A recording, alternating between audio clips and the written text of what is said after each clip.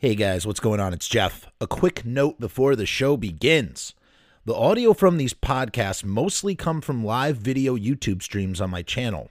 They may vary in quality from show to show and reference visual content not described to you, the listener. I'm sorry about that. If you prefer video to go with this audio, head over to youtube.com/Frumess, Frumess, for the whole enchilada. Who doesn't like a whole enchilada anyway? Make it for Lola! Make it for Lola! Make it for Lola!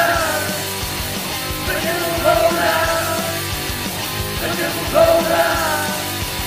Make it for Lola! I was not planning on broadcasting today because I have a lot of stuff to do. I had a video all lined up, a Pop-Tart review. Check that out. I pushed that to 8 p.m. But it felt appropriate to. I had to go live because we lost a ginormous talent, and it's just so sad. It's just such a bummer. Meatloaf has left the building. Marvin Michael Aday, aka Meatloaf. We don't really do too much eulogizing here on the channel. We did briefly. I clipped a video about Sylvain when he passed away, and we do touch when people leave, die, whatever. But Meatloaf is just, oh my God. I mean, Bat Out of Hell, it's one of the biggest selling albums of all time. We're going to talk about that. This is not going to be a super long episode. And I just want to say, even though I am a big Meatloaf fan, I am not. And I think I would have to call myself more of a casual fan in terms of my knowledge. So I do have some things open to help me. I'm going to do the best I can here just to talk a little bit about Meatloaf. My personal exposure to Meatloaf really begins. Funny you say that. My personal exposure to Meatloaf. My exposure to Meatloaf begins when I'm 10 years old, seeing the Rocky Horror Picture Show. I was at my friend Andrew Norwicki's house, and he had it on VHS, and we popped it in and watched it in the afternoon. And I can still remember the TV that we watched it on and seeing it and just being like changed forever by what I was seeing. I was so blown away. And of course, one thing that stood out was obviously the music and, Meatloaf, at playing the character of Eddie. He didn't originate the character of Eddie, but he sure popularized him. He was part of the LA cast, the Roxy cast for the Rocky Horror Picture Show when they first touched down in America after they left England. Before the film had opened up, the whole cast had been replaced mostly, except for Richard O'Brien and Tim Curry. And that's when Meatloaf joined the cast. And he didn't just play, on the stage. He wasn't just playing Eddie. He also played Dr. Scott. Jonathan Adams, who plays Dr. Scott in the movie, was the original criminologist, I believe, in the King's Landing show, the very first Rocky Horror Show. And Meatloaf had he was also one of these dudes. He's one of those rock star turned actors, man. In the 90s, he started showing up in everything. I think the most famous thing is, his name was Robert Paulson in Fight Club, but he was in, what was that Black Dog movie with Patrick Swayze, I think. He was in a ton of stuff. He's in a ton of movies, little bit character stuff. As his movie career was dwindling, I was working on sets. I was doing, sort of art department stuff out in Chicago. I was going to school in Chicago, and I was just working as like a set dresser or, just art department stuff like that. Greeking labels in supermarkets. I don't know. You have to change around the logos and stuff. And I worked on this film called Polish Bar. I think it came out in 2009. Tiny little independent film. Probably the whole budget was like $400,000. Very, very small. And I was shocked to learn that, when we arrived to set, it was at a bar. I don't remember where in Chicago, but it was at a bar. You hop in a van and they just take you to the set. And there was Meatloaf. Meatloaf was playing a bartender in this film called Polish Bar. And it was really cool, man. And we didn't really, see him much when he was shooting. But then when we were breaking, they were breaking for dinner. And we're waiting in line for, craft services. I think we were just talking about Meatloaf the other day. Or are you saying we on this channel, or you were? I do believe we were talking about Meatloaf. We were standing in line at Kraft, or whatever you want to call it, for dinner, and somebody like Meatloaf's handler brings Meatloaf in and is all like, here, let me fix you a plate. And Meatloaf insisted on waiting in line with everybody else. He said, no, I'm not more important than anybody else here, and I will wait in line. And so he did. And then when we're all sitting down and eating, the art department people, we were all just sitting and eating together, and Meatloaf sat and ate with us. He joined us and just hung out, just like regular average guy talking with the crew, just chatting it up. I'm trying to remember some of the conversation. I was engaged in the conversation. I don't remember much of what we talked about. What I do remember is someone eventually said, hey, why don't you come karaokeing with us? We're going to go karaokeing after work. I was not a part of that, but that's what somebody said and offered. And everybody else was like, yeah, come karaokeing with us. And Meatloaf, he just smiled and he's like, guys, don't you know this happens every time I'm on a set? Everybody, you guys always ask me to go and do karaoke, and you know what happens. Eventually somebody wants to put on that song, and somebody asked me to do that song. You know the one. And when he said that, everybody laughed, because he's talking about I'd do anything for love, which, we're going to talk a little bit about Bat Out of Hell, but like, what's amazing about Meatloaf, and let's not forget Jim Steinman, who also recently passed away. And it's not that he didn't warrant his own video. I figure like we'll talk about both of them together, because he's just so important. I mean, he is the brains, he's the mastermind behind Meatloaf. Okay. Like Meatloaf is the singer, he's the front piece, he's the presentation, but it's all the words and music of Jim Steinman. Okay. He's the genius as well.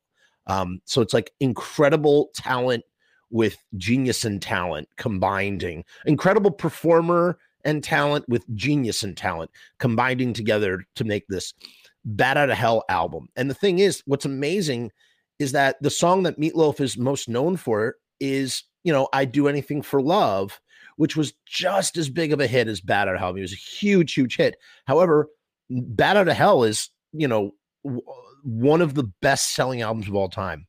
43 million copies sold worldwide. Now, they didn't start doing SoundScan until 1991, so I don't think they have exact numbers, but it's approximately somewhere in there. I think on paper it's like 23, but we don't go by that figure. It's 43 million.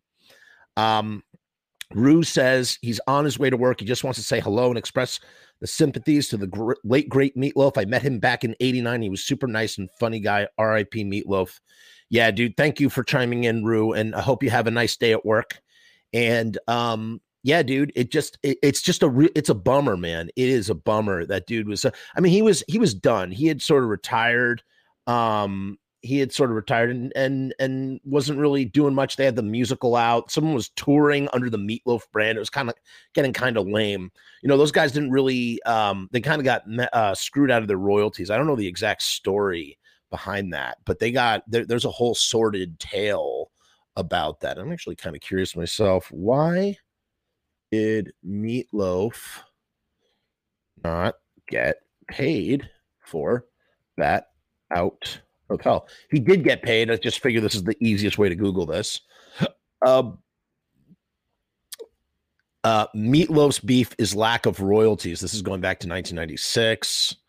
I remember when this happened in 2017, they were doing another Bat Out of Hell release, and Meatloaf was going after them, and he sued in 2006 over Bat Out of Hell. So there's a lot of contention. Could you imagine having the greatest selling album of all time and not making royalties? I mean, think about that. 43 million copies worth of revenue, and that's just from sales. That's not including everything else. So that's kind of interesting. And who has all of that money, or who made a big chunk of that money? I believe Todd Rundgren, who produced Bat Out of Hell. And listen, I don't know what Meatloaf and Jim Steinman's relationship with Todd Rundgren was like later on, but like, if it wasn't for Todd, they wouldn't have any success. I mean, they owe everything to Todd. They had the music, they had the talent, but they couldn't record the album. I know I'm kind of swerving all over the place. To finish my tale about Meatloaf, about meeting Meatloaf, it was just so cool to sit and hear him, and he was just goofing about the karaoke thing, and just really one of the guys. And some time ago, so I didn't realize this. I just learned this actually from Greg Fasolino on Facebook. Apparently, I can't use these words on YouTube because it could do something to the video, but let's just say this. Meatloaf passed away from C19, if you know what I'm talking about. He died from getting sick from that illness, and apparently it's because he was against the V, the big jab, the V. And I did not know that, and that makes me even more sad to think that perhaps his death was easily preventable had he just gotten the jab, and and C19 might not have done what it did to his body. He was 74 years old. At risk. You're at risk when you're that old. So that really bums me out to hear that as well. But we're not going to talk about that. We're going to separate the artist from the human, because, again, like I said, my interactions personally with Meatloaf were wonderful, and I wouldn't want anything to sort of take away from that in this moment on the day of his death. But it is worth noting the irony that he passed away because of his refusal to do that, which was so preventable. I wrote one day on a Facebook post, on his Facebook post, I wrote, I'll never forget. He was, people were giving him crap because he was conservative too. I don't remember exactly what he was getting crap for. It had nothing. This was pre C19. This is pre-COVID times. I wrote, I'll never forget when you sat and ate with us in the art department on the Polish bar film, or when you stood in line with everyone else to eat after you had been offered to cut the line. You are an incredible man and an incredible musician. Screw all those haters. And Meatloaf responded to my comment. He said if you go look on Meatloaf's Facebook, he responds to all, like, he talks, like he that's him. That he doesn't have a handler doing that. You could tell with the misspelling and missing words and stuff. He says, every movie or TV show, I always eat with the crew, not back in my trailer. In the business, and I think he meant to say anyone in the business. It just says in the business. Anyone in the business will understand what I just wrote. And never cut in line. I can't wait. I can wait my turn. So saying never cut in line. I can wait my turn. Everyone else works hard or harder than I do. Maybe he was doing it with voice to text.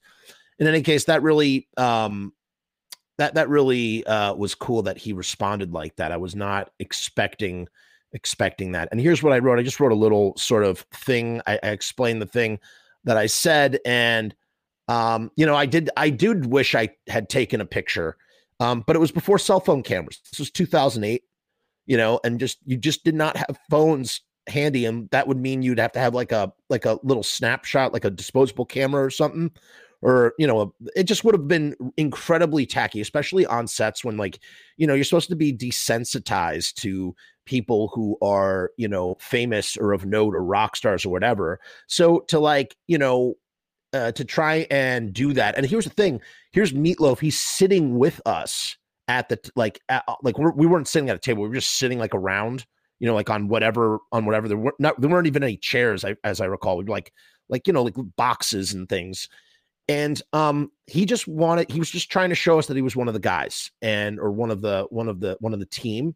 And so to ask him to take a picture, it just would have spoiled the moment and the mood, even if I had a camera to do so. So it was a good thing. But I do wish I had a picture of me and Meat just like, smiling on that set. That would have been cool. Having this screenshot is a nice sort of like keepsake, I guess. And at that time, I was a fan of Meatloaf the actor. I was a fan of Meatloaf from Rocky Horror Picture Show, but I was not super into Bat Out of Hell. I loved Paradise by the Dashboard Light. I loved you took the words right out of my mouth, but I never, as an album, as a cohesive album, Bat Out of Hell was, it was that iconic album cover that you always saw on the jukebox. I remember before I even know who Meatloaf was, I knew what that album cover was. It was everywhere, every jukebox you can imagine. And used to flip through the jukebox, look at all the pictures and stuff, that kind of thing. So there was that. And, I said here, and it's true, like Meatloaf recorded lots of albums. I believe he recorded 16 or 17 albums. And what is kind of nice, what is poignant is that Meatloaf's final album, Braver Than We, which came out in 2016, I think, was with Jim Steinman. It was a reunion album, and it was Jim Steinman's last album, and it was Meatloaf's last album.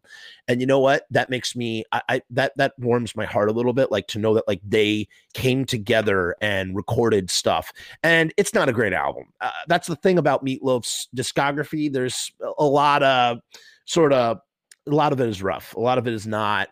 The problem is Bat Out of Hell is just so great that you compare everything in Meatloaf's discography by it, and everything else suffers because nothing can compare to Bat Out of Hell, except maybe, I guess, some people would love Bat Out of Hell too. But even that, apart from I'd Do Anything for Love, just, all 7 tracks. And that's what's so crazy. This is an album. It has 7 tracks, but it's 45 minutes long. You know what I'm saying? The back, side B, I think it's just Paradise by the Dashboard Light, and For Crying Out Loud, maybe it has whatchamacallit on it. What's the song before that? You took the words right out of my mouth. Maybe, or is it All Revved Up, No Place to Go? I don't remember the track listing. So I really, right after I'd worked with Meatloaf, is when, about a year later, is when I really got into Bat Out of Hell. Like really, really, really, especially the song Bat Out of Hell. But the whole album, Heaven Can Wait, Paradise by the Dashboard Light, I already said. For Crying Out Loud is like one of the best closers of any album ever. All Revved Up with No Place to Go. You took the words right out of my mouth. I mean, there's only 7 songs, and the follow-up album, which he teamed up with Cher to do, I think it's Head Out. Peel Out. The song is Peel Out. Go seek out Dead Ringer. And it was the follow-up to Bat Out of Hell. I believe originally it was going to be called Bat Out of Hell 2, possibly. And that was with Jim Steinman as well. But Meatloaf's voice was shot by then. He had like no voice. And a lot of that album is actually constructed from like multiple takes because he just could not make it through a take because he had really shot his voice out. And obviously he recovered. I mean, talk about persevering. And, he said stuff in interviews that I just really take to heart. He for a guy, and I said this up here in the thing, this is a guy that performed the same 7 songs over and over again for how many decades? 30 years, something like that, 40 years almost, performing the same songs over and over. And he said, whenever I get up on stage, I am in the music. I am feeling every lyric, and I'm emotionally charged by every word that I'm speaking. And when you look at like videos on YouTube of Meatloaf singing, you feel that. You really, really feel Meatloaf like, in that kind of way. So that's beautiful, man. That's just so beautiful. He really did. He gave 150%. And as I said here, and this is true, Bat Out of Hell came out at the height of punk rock in 77, right? And like it became one of the most mainstream commercial successes ever but not because it was mainstream commercial music. It was one of the most, those guys were punk rockers, man, without the label. They didn't wear the clothes and they didn't, play in the clubs, and they didn't have, sonically, they didn't sound like what punk was, sounding like. But make no mistake, that iconoclast attitude, that spirit, that rebellious spirit of rock and roll, because punk rock is really it's just a rebellious rock and roll spirit, which was, something that Jim Steinman really wore on his sleeve. His heart beat proudly with that rock and roll rebellious spirit. This is the same guy who wrote Total Eclipse of the Heart, and also the Celine Dion song, It's All Coming Back to Me Now. Those are all Jim Steinman, man. So when you think of Jim Steinman as just being like, this rock and roll guy, he's writing like crazy pop songs, dude, like a truly a genius. And he put out on his own album when he split from Meatloaf after this. He tried to be the Meatloaf side as well as the Jim Steinman side, and he released an album called Bad for Good, which has a monologue, a spoken word monologue called Life, Death, and the American Guitar, which is just absolutely phenomenal. And it's very like, it very much kind of reminds me of the end of The End by The Doors, the Oedipus Rex. There's like this Oedipus Rex, and it's not because he wants to his mom and kill his dad. It's just more of like turning on your parents, I guess, in the same way that's kind of what happens in Oedipus Rex too. And it's like, and it's just like Jim Steinman, just absolutely brilliant dude, absolutely friggin' brilliant dude. So he put out that album Bad for Good. Dead Ringer did not hit the way that Dead Ringer did not hit the way that Bat Out of Hell did. Obviously, it was a massive disappointment. And, Meatloaf fell into disarray for a while, and his finances, he had declared bankruptcy. Yeah, sorry to break the news, crazy white boy. It's sad, dude. It's a bummer. I felt like I should just do this show, so I'm doing it real quick. I took a break from my work to just come on here and talk about Meatloaf a little bit. I just want to talk about him. So as I said, they were punk rocks. They were punk rockers without, the label, and truly like iconoclast in the sense that, they went from label in 1975. Originally, 3 of the songs for Bat Out of Hell were for a Peter Pan inspired musical called Neverland. And I think that's how Jim Steinman and Meatloaf hooked up originally. And they took 3 of the songs, which were Bat Out of Hell, I think, For Crying Out Loud or Heaven Can Wait, and what eventually would be called All Revved Up, No Place to Go. It was called something else, like Leader of the Pack, or the Pack Is All Here. And they basically like workshopped these songs and came up with other songs like, Paradise by the Dashboard, like all that stuff. And they went around for 2.5 years to every record label imaginable.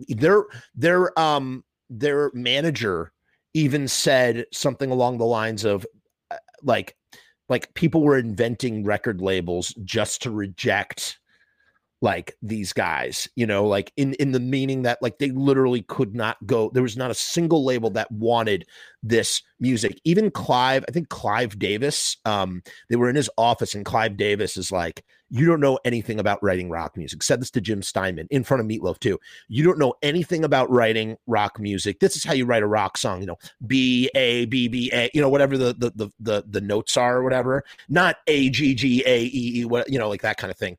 And Meatloaf told Davis to his face, "Fuck off." And and he suggested, Davis was like, you should go down to the ground level, go outside, go to the nearest record store, pick up some records, man. And Jim Steinman was like, he was like a really, really well versed in music and records and all that stuff. He wasn't really bothered by it, but Meatloaf was outraged so hard. So what eventually happened was they had lied. They told Todd Rundgren that they were signed to RCA, the record label, and they were not. And Todd, I guess he found out something happened. They found out when there was no money to like record the record, Todd put up all the money to record the record. So he was the producer, as he was the financial producer, as well as, I believe, the actual producer, that kind of thing. He was the producer of this thing. I guess does that mean on some level he owns the record? I'd be very curious to know who owns Bat Out of Hell. Let's look that up as well. Because that's interesting. Who owns Bat Out of Hell? We're going to find out right now. Who owns the rights to Bat Out of Hell? Meatloaf has sued songwriter Jim Steinman and manager David Sonnenberg over the trademark rights to Bat Out of Hell, asking for more than $50 million. That was back in 2006. And Meatloaf he did Bat Out of Hell 3, and he did it. I'm not sure if he did it with Jim Steinman or without Jim Steinman. Who made money from Bat Out of Hell? Jim Steinman. They say Jim Steinman, but no. I believe here. Let's refine our search. Bat Out of Hell money. Todd. Yeah. Let's see what this says. In any case, Todd Rundgren took a chance, and he thought it was a goof. He kind of thought it was like he just kind of thought it was like this goofy kind of thing. He thought it was like a spoof on Bruce Springsteen music. You know what I mean? It was just very very sort of similar in that kind of way, and sort of rolls his eyes, or rolled his eyes, like he thought it was great, but it was kind of like, it was a goof. It was somewhat of a goof, or maybe it was a novelty. Because here's the thing, and the music is often described as like Wagnerian, in its epicness. Here's how I think it is, and I wrote this here. I said, no one would take a chance because the songs were too long. Rebellious teenage angst that was wrapped up in these long, bizarre, operatic, theatrical rock and roll songs. That's what it was. There was a rebellious rock and roll teenage angst, and it was just sort of like wrapped up in crazy sort of, opera stuff. It just didn't make sense to conventional music at the time. And that's the thing. It wasn't conventional music. And perhaps that's why it's so timeless. That's why it kept selling and it keeps selling. It wasn't trendy the way that the record labels wanted it to be trendy. Here we go. We're loading this up right here. We're sort of jumping all over the place. Todd Rundgren talks about spoofing. Here you go. Spoofing Bruce Springsteen and seeing Meatloaf propose with a salmon while producing Bat Out of Hell. Wow. All right. I don't want to look at that just yet. I want to look at on Friday, Todd Rundgren's Meatloaf's Bat Out of Hell job address was top story. Here's the recap. He's never looked back after selling his production points. So Todd does not own or does not get money from Bat Out of Hell. He's never made the same kind of money again in his career. But cutting the deal with the singer and the record label set him up with a lifestyle he enjoys in Hawaii. So he sold. Oh, that's very interesting. He says, I don't collect royalties for it anymore. I decided to opt out. I wanted to move to Hawaii and get this particular piece of property. So I offered my points to Meatloaf and Sony and said, just buy me out. They did. And that's why I'm living in Hawaii right now. And I've never regretted the decision. So Meatloaf did have points. That's interesting. I did not know that. I always thought Todd was in control. Here's another article that says, this is from 2013. He does not regret selling off his points on Meatloaf's classic album, Bat Out of Hell. The album has been certified platinum over 14 times in the U.S. alone. The actual number is contested, although it's generally considered to be in the top 5 selling albums of all time. I don't actually collect royalties anymore. We just said that whole thing. He said, my very first royalty check was for $750,000. I haven't seen one like it since. So he made $750,000 from his first royalty check from the points. I'd say that's a pretty good investment of money. In any case, Todd played guitar, and very famously, and we've talked about this on here. Was that the doorbell? Might have been the doorbell. We've talked about this on here. Oh, that is the doorbell. Jesus Christ, I'm in the middle of a broadcast. We've talked about this on here before. the story of how Meatloaf friggin' got the motorcycle for Bat Out of Hell. What happened was Jim Steinman and Meatloaf were like, we want a motorcycle sound on Bat Out of Hell. And they were like, Todd is like, we can't, how are we going to get what do you mean? You want to bring a motorcycle in and record it? We can't, it's not possible. And what he did was he plugged his guitar into the console, flipped some switches and some filters, and created the revving of a motorcycle with his guitar. That never heard a recording story that has impressed me so much as that one in that kind of way.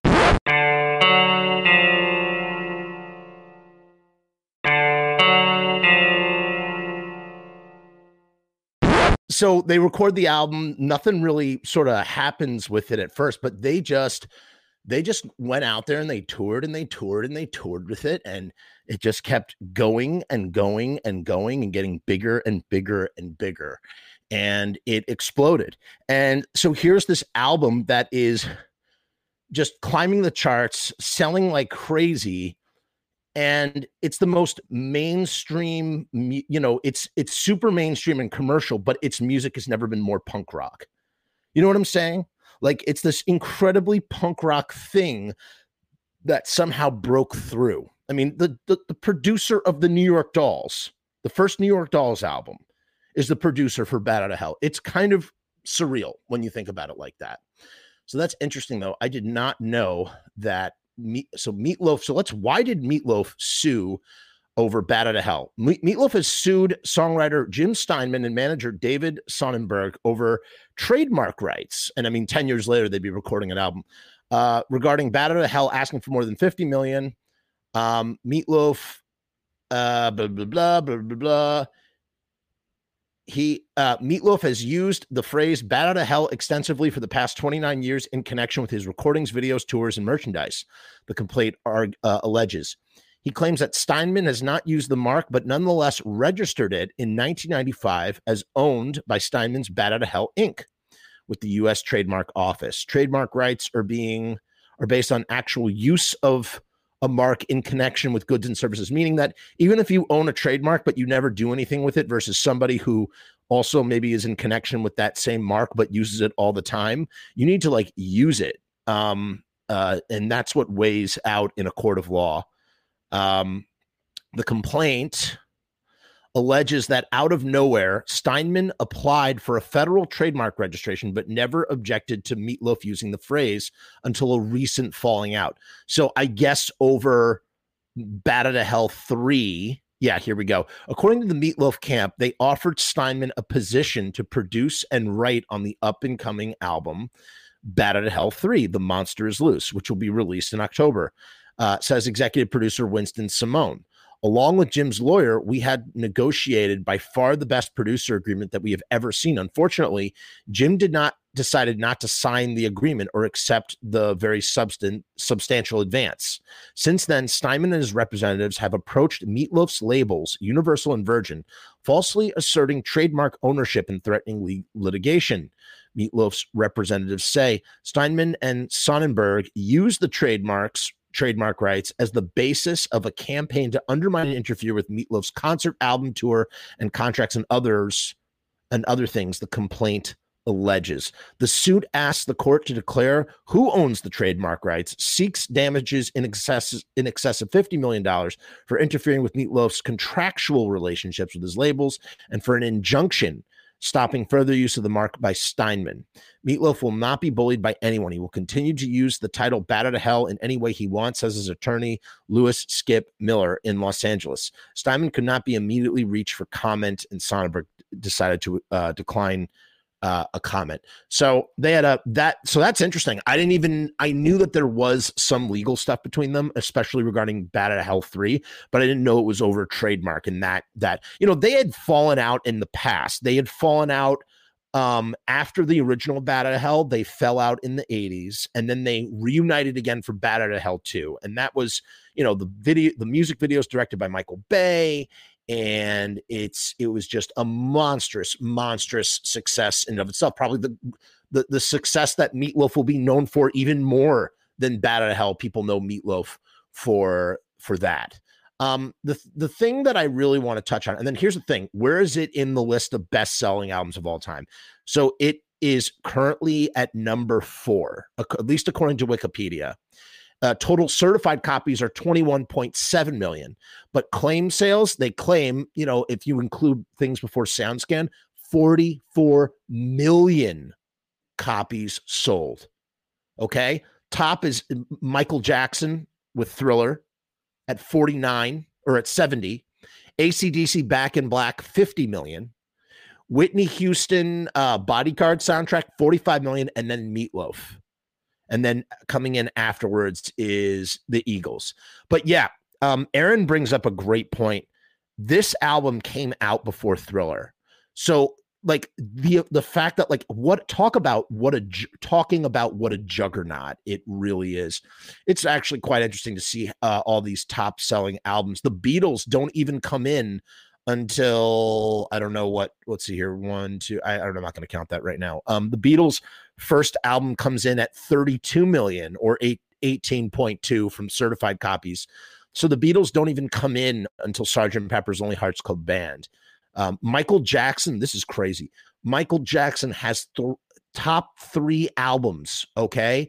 Dangerous, Bad, and Thriller. So he has the number 1 spot and then the number 13 spot. And then Jagged Little Pill is up there too. That's nuts, man. Black Album's on there. It really is something. So to sit at number 4 really, really says something. I mean, we're talking about ginormous amounts of money. And what's crazy about Metallica is they own the masters to that stuff now. So they're probably doing even better. More money than they'll ever know what to do with for the rest of their lives. God bless them. What else can we say about the depth of Meatloaf? Well, the song itself is a beautiful song. We'll finish with that. Actually, we will. Here's something that's interesting. In 1996, rock singer Meatloaf, whose 1977 Bat Out of Hell remains one of the best-selling albums in pop history, has said it has been shorted out millions and millions of dollars in royalty payments. It's brutal the way entertainers are treated in this business, Meatloaf said in a phone interview from London. All I'm asking is for these guys to be fair and live up to the agreement we signed. I did my part. I recorded an album that has been a giant success and seller for almost 20 years. They didn't mind making a ton of money on my album. Is it too much to ask for them to pay what they owed me? Of course, the beefy entertainer is expected to file a breach of contract lawsuit today. Blah, blah, blah, blah, blah. But that, yeah, so they've always had problems. Here's something that's interesting, though. Meatloaf's case is unusual in such complaints by major stars are usually settled in private negotiations. He is among several high-profile complaints in recent years that have received a public airing. That is nuts. TLC had the 3rd best-selling album in 1995, said they were forced to file for bankruptcy last year in part because their contract with Pepitone Records paid them such a meager royalty rate. It really is what record companies, we sit here and we are really sad about like Napster and like what happened with Napster and yada, yada, yada, and like how it destroyed the record industry. It was karma, dude. It was karma. The way that the record industry treated their artists, the way that they treated, people buying music by price gouging the costs. Like it was an inevitability caused by technology. Was it the right thing to do? Maybe not, but was it the legal thing to do? Legally, no, it was not. It was stealing. But was it the right thing to do? I'm not so sure, man. I don't know. I really don't know in today's day and age. When we look at everything, when we look at where music has gone and how the internet has empowered artists, like every artist, and there's so many of them that are, complaining, or you get so many artists today that are complain about the state of things. And the reality is that if you have a following, the keys to the kingdom are right there. Like if Meatloaf and Jim Steinman had the knowledge and the infrastructure and the means of the internet when they were recording Bat Out of Hell in 1977, they would never have to deal with any of the nonsense that they dealt with all these record labels. But that's not how the system used to work. I don't know.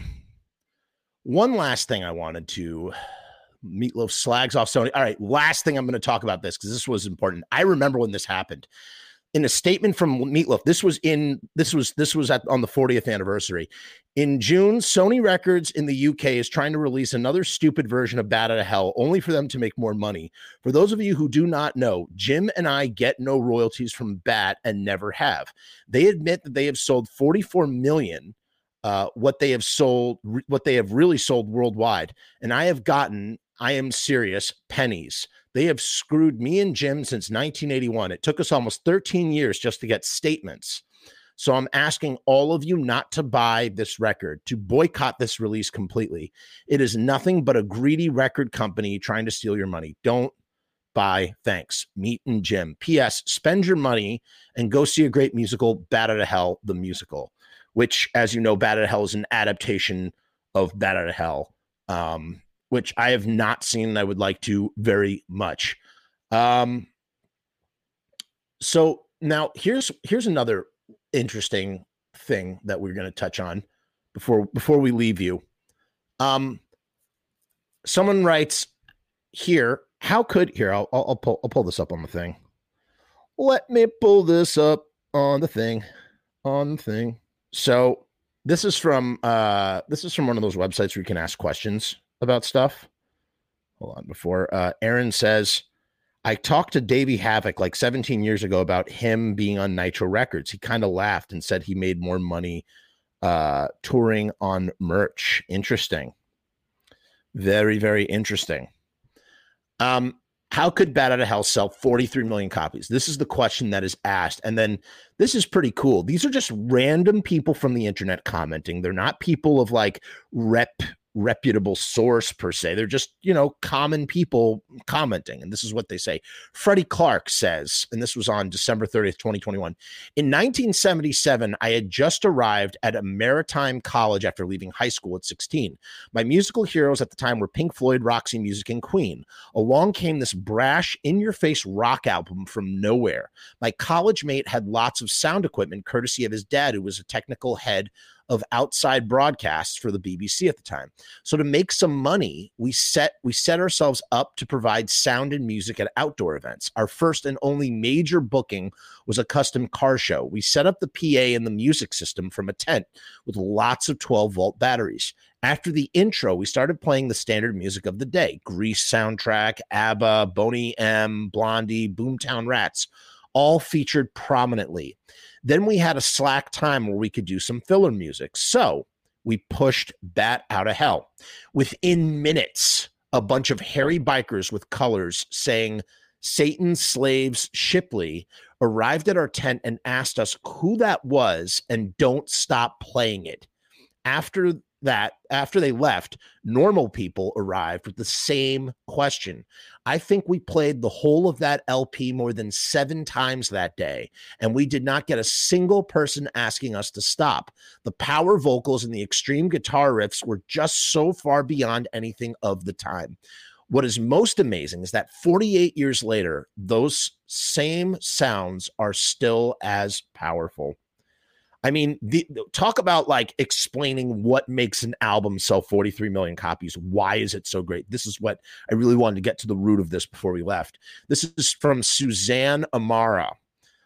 If you were a teenager waiting for life to start at any point, you wouldn't have to ask that question. My best friend in high school and I listened to this album over and over and over. It cries out emotional intensity. I read about the making of it, and Jim Steinman was going for the ultimate of everything. Paradise by the Dashboard Light showed the ultimate price for being paid for Getting Lucky. Bat Out of Hell was the ultimate car crash song, and so on. Every song on the album is a sing-alongable, and when I hear them, especially Paradise, I'm right back to being barely 17 and barely ... You know, what's amazing, too, is that, like, yeah, Aaron, I'm guessing it's probably like that biker gang is like Hell's Angels of some kind. What's really amazing about like what she's saying, she's so right. It really is ultimate this and ultimate that. And we'll close with the lyrics of Bat Out of Hell, some of my favorite lyrics ever written, ever. I would say top top lyrics. Nick Moyne says this. People liked it. You may never have met one, but trust me, there were and still are millions of Meatloaf fans. Go to any teenage Sweet 16 or college dance party, or for that matter, even a lot of weddings, and you will hear Paradise by the Dashboard Light. I used to perform Paradise by the Dashboard Light as a karaoke song, and it is the worst karaoke song ever. You never do a Meatloaf song for karaoke. You think you would, but the songs are so long that if not everybody is joining in the fun, then it comes off as this incredibly selfish act, because you're just taking up 8 minutes of time. And it's just a great song. It is. And the thing is, because there is a theatricality, an operatic theatricality to this rock and roll music, it's like it's infectious. It makes you want to sing along. And the lyrics touch on just like such normal teenage angst themes that it just all cohesively comes together and works together. It isn't Dylan, and it isn't the greatest thing in the world I have ever heard, but it's fun. It also had some great videos, very true, and Meatloaf toured the heck out of that album, often bringing down the house with his powerful voice and a great band. It's true. They had guys from the East Street Band in there as well. I mean, they had a tight band. If you listen to some of those 77 live recordings, it's epic, grand, over the top, silly, and eloquent all at the same time. I agree. It's pretty much a classic American pop album of its era, and it's sold accordingly. All right, here's another guy. David Zahn says this. I like what this guy says. 1, Jim Steinman wrote big, epic songs. 2, they had a crack bunch of studio musicians, including all of Utopia and several East Street Band members. 3, Meatloaf isn't a bad singer by any means. Isn't a bad singer. He's a friggin' phenomenal singer. And a lead singer that big was pretty unique for a rock and roll band. There were some larger soul and country singers.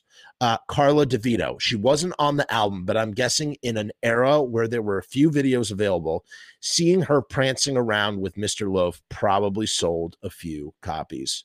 Bill Way says, Battered to Hell was perfectly timed to ride the thematic album wave. Interesting. So he talks about it as a thematic album, which it very much is.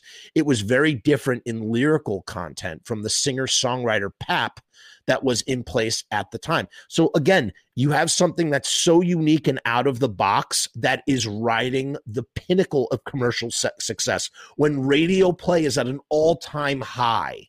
You know what I mean? And here are these long, drawn-out songs that are more Broadway tunes. And obviously it adapted very well into a Broadway-style show, which has been doing very well, Battered to Hell. His performance was rock opera laid over tremendously played instrumentation. Paradise by the Dashboard Light hit so many chords with the aging boomers of the time, it became anthemic.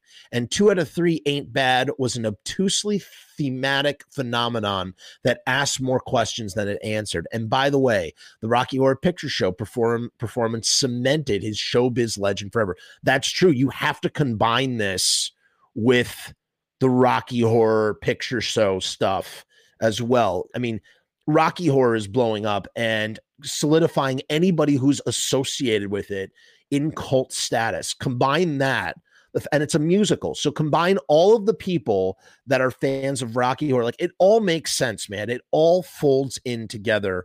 Robbie says, the Kulick brothers, Bruce from Kiss and Bob from Paul Stanley's 78, 79. I didn't know that there was another Kulick. Toured with him on this album live in the 70s. Meatloaf has thanked them publicly for the success of the live shows. I mean, I know that those guys are great guitarists, so there you go. It's like the creme de la creme. What's going on, Jane? Welcome to the stream. So, and by the way, the Rocky Horror Picture Show performance cemented his showbiz legend forever. The 43 million copies sold took place over a long period of time as more people discovered it over time. And finally, the night he introduced his parents from the stage at Madison Square Garden literally blew me away. I will never forget it. Ladies and gentlemen, I want to thank the people who gave me every chance I ever had. Give it up for my mom and dad, Harriet and Leo Loaf. Interesting. Didn't his dad try to kill him with a butcher knife? And that's like why he kind of has his name Meatloaf. I don't know. Frank S. Cher says, why did the hula hoop catch on? I was 17 when that album came out. Oh my God, it was such a unique album. Like Bruce, meaning Bruce Springsteen, but a lot more fun. I've never, ever thought to compare. Maybe it's because I don't listen to Bruce Springsteen. I have never, ever drawn any parallels between Bruce Springsteen and Meatloaf. But I guess now I got to go check out a Bruce Springsteen album. He says, I'm listening to Meatloaf right now, and this is why I'm here. I can't listen to it often because of the memories associated with that summer. I can relate to that. Like there are certain albums, it's like a bottle of wine. It's like you keep it on, or like a bottle of liquor. You only take it off the shelf and pour yourself a drink when you're feeling like it. Otherwise, you can't listen to it because of the things that it invokes within inside of you. That's why music is so powerful. You know, in a way, music is, people call music a time machine, and it is. Music is a time machine. But, when you think about like what music is, it's like they're spells.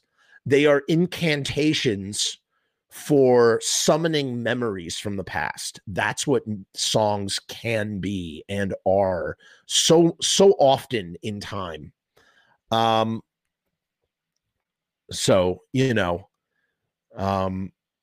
one of my favorites of all time too, Jane. I love the Rocky Horror Picture Show. I used to go every Halloween at midnight, Rocky Horror Picture Show in the city. You go to the Halloween parade, then go to Rocky Horror. So he says, that was the best and worst summer in my life. I was changed forever. Tom says, it was a hell of an album. It just keeps selling. The fans keep saying, I want you. I need you. Let me see here. Some fans, like fans of the Beatles and other hit bands, are very loud about it. This is Fleming Sorensen. While fans of other bands are more silent, I am a fan of the German musician Klaus Wunderlich, and people always ask, who the hell is he? But he actually earned 13 gold discs and a gold cassette during his career, and that was a time when sales figures for anything golden was much higher than today. My point is that many successful artists go on relatively unnoticed compared to ones we all know, and they can still sell albums in high figures. Okay, I think that's it. So the last thing we're going to do here, and we're going to go back to the lyrics of Bat Out of Hell, one of my favorite songs. It's like the perfect thing. A friend, Martha, she was talking about Heaven Can Wait is so apropos to like listen to today because of Meatloaf, Heaven Can Wait. But if anything, if you think about like what the message of Heaven Can Wait means, it means that like I've got more living to do. I've got more living to do. Heaven can wait. But when you think about Bat Out of Hell, what is Bat Out of Hell? It's a title, but Bat Out of Hell also represents something in the song. And it truly is a song that, someone before mentioned that it's the ultimate car crash song. Bat Out of Hell it's also the ultimate song about live fast, die young, leave a good looking corpse, right? That whole thing, live fast, die young. The back part of the lyric goes, well, I can see myself tearing up the road faster than any other boy has ever gone. And every lyrical stanza is answered with one of Todd Rundgren's incredible face melting guitar solos. And my skin is raw, but my soul is ripe. And no one's going to stop me now. I'm going to make my escape. And the thing that's amazing about it is this is so timeless. Like this is every youth of the last 100 years. I don't know, like every youth since the 50s, right? I'd say every youth since the 50s after World War II. And like, you didn't have to join the army when you turned 18 and go fight, excluding the Vietnam War. You know what I mean? 50s suburbia, starting with 50s suburbia. No one's going to stop me now. I'm going to make my escape. Isn't that such a teenager attitude? It doesn't matter who you are as a teenager. You can find a way to plug yourself into that lyric. No one, whoever one is going to stop me now. I'm going to make my escape. But I can't stop thinking of you. And again, all of these lyrics are meant to plug into something. They can all plug in. I can't stop thinking of you. Who is you? You as a girl, you as a boy, you as a somebody, I can't stop thinking of you and get distracted. And I never see the sudden curve until it's way too late. It's a tragedy. So what it ends up being, the tragedy of the song is that youth burns so bright and extinguishes so quickly. And that goes for people that survive their youth and for people who die in their youth. I would definitely say, Jane, interesting point. I don't know if it's his, for me, it's his legacy song, but I think I Do Anything for Love, But I Won't Do That would be his legacy song. If from like a cross section of people, if you polled them, they would all say, I Would Do Anything for Love. For me personally, it's Bat Out of Hell. And I never see the sudden curve until it's way too late. Because when we're young, right? When you're young in life and you just go 1,000 miles an hour and you're cocky and most of all, you're invincible. That's what this is a song about. The song is about invincibility, the youthful invincibility. What does that mean? It means that when we're young, we think that nothing bad can happen to us, that we do crazy, risky, outrageous stuff. We don't think about the consequences. In some cases, because we've never been badly hurt, like physically or emotionally, depending on the situation. And it's not until that we suffer these injuries that we start to get a sense of humility. And that humility is, wait a minute, I'm not invincible. But in that moment, in this moment, and these are the moments in which one lives forever. Like, yes, it's just a moment of time and it's fleeting and it ends and you get on with your life. But it's also moments in time that are burned. They're burned into the brain, like for eternity, if that makes any sense. Again, I don't know if any of this is making any sense. But we don't have that sense of humility until we've been hurt. And until then, we are young, we are invincible in our youth. And so that's what Leave Fast, Die Young, Leave a Beautiful Corpse kind of represents too a little bit. He says, but I can't stop thinking of you, and I never see the sudden curve until it's way too late. And they repeat the refrain twice, and then there's a giant car crash, there's a bike crash, and then, I mean, this is just so epic, dude. Then I'm down in the bottom of a pit in a blazing sun, torn and twisted at the foot of a burning bike. And I think somebody somewhere must be tolling a bell. I love that. I mean, every lyric, this is one of the best verses of any song, any friggin' song. That is not hyperbole. He says, and I think somebody somewhere must be tolling a bell. And what does that mean? When the bell tolls, it means that it's, your end on this earth has come. You will now shuffle loose this mortal coil. And he says, and the last thing I hear is my heart still beating. They say your last sense to go is your sense of hearing. Your ability to hear is the last thing to go. In terms of your senses. And the last thing, he's saying I see. The last thing I see is my heart. Okay, that makes no sense. Egg on my face, whatever. And the last thing I see is my heart. So he's looking down into his chest cavity and he sees his heart, but his heart is still beating. His body is broken. He's on the verge of death, but his heart is still beating. And he sees it breaking out of my body and flying away like a bat out of hell. Like I'm going to burn in hell, but my heart. And what does that really mean?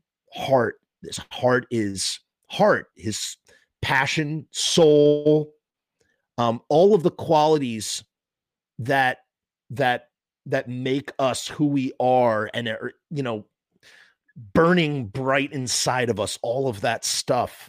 So even though his mortal shell is dying, that heart is ripping out of his body and flying away like a bat out of hell. And then, they repeat it again. And it's just it's so emotional. I'm going to listen to it when I drive my son to where he's going next. As soon as I get off the stream, I'm going to listen to Bat Out of Hell in the car. I already listened to the album all the way through today, and I listened to Bat Out of Hell again, and I got to listen to it again after reading these lyrics. Then I'm down at the bottom of a pit in a blazing sun, torn and twisted at the foot of a burning bike. And I think somebody somewhere must be tolling a bell. And the last thing I see Is my heart still beating? Breaking out of my body and flying away like a bat out of hell. It's so good, dude. It's so good. It's like mortality and death have taken him, have caught up with him, but they're not going to get his heart. And his heart flies away and escapes. His soul, his passion, that whatever that is, that youthful teenage thing, it escapes the death of this young person who twisted up his body with the bike. I don't know if I feel like my words don't properly reflect what I'm trying to say. It's very hard to put this into words, but I just think it's some of the best lyrical writing ever. And if you've ever been on a highway, like I've definitely done this, and just driving way too fast and thinking about how my skin is raw, but my soul is ripe, and no one's going to stop me now. I'm going to make my escape. It just, so good. So friggin' good. Yes, and Louis Anderson also passed away. Another huge loss. Thank you, Lark. Very true. Very, very sad. I was not, nothing against Louis. I watched the show, the cartoon show, but I didn't know much about Louis. I'm not going to sit here and eulogize someone I did not know. I didn't know Meatloaf, the human being, but I did meet Meatloaf, and I did love his music. And so, yeah, rest in power, Meatloaf. And again, so tragic that his death seemingly preventable because of the fact that he was an anti you know what.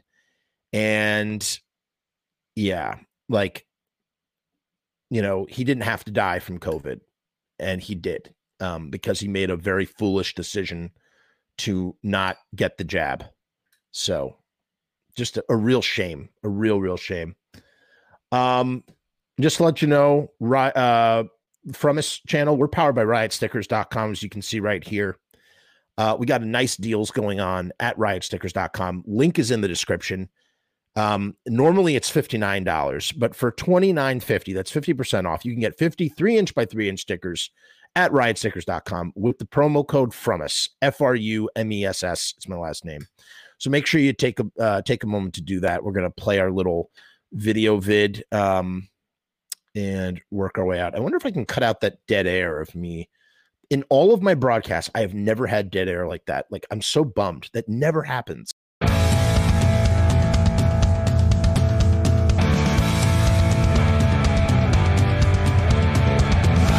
make stickers, banners, and buttons too. Posters and promo cards. There's nothing we can't print for you. From stage backdrops to bass drum heads, we can print on shirts. We can print on hats. We can print on pants. Cheap prices and high quality. Quick turnaround times and free shipping. We also offer free artwork support, great customer service, and so much more. RiotStickers.com. Riot Stickers, we are the bomb. RiotStickers.com. Riot Stickers, we are the bomb. RiotStickers.com. Riot Stickers, we are the bomb. RiotStickers.com. Riot Stickers, we are the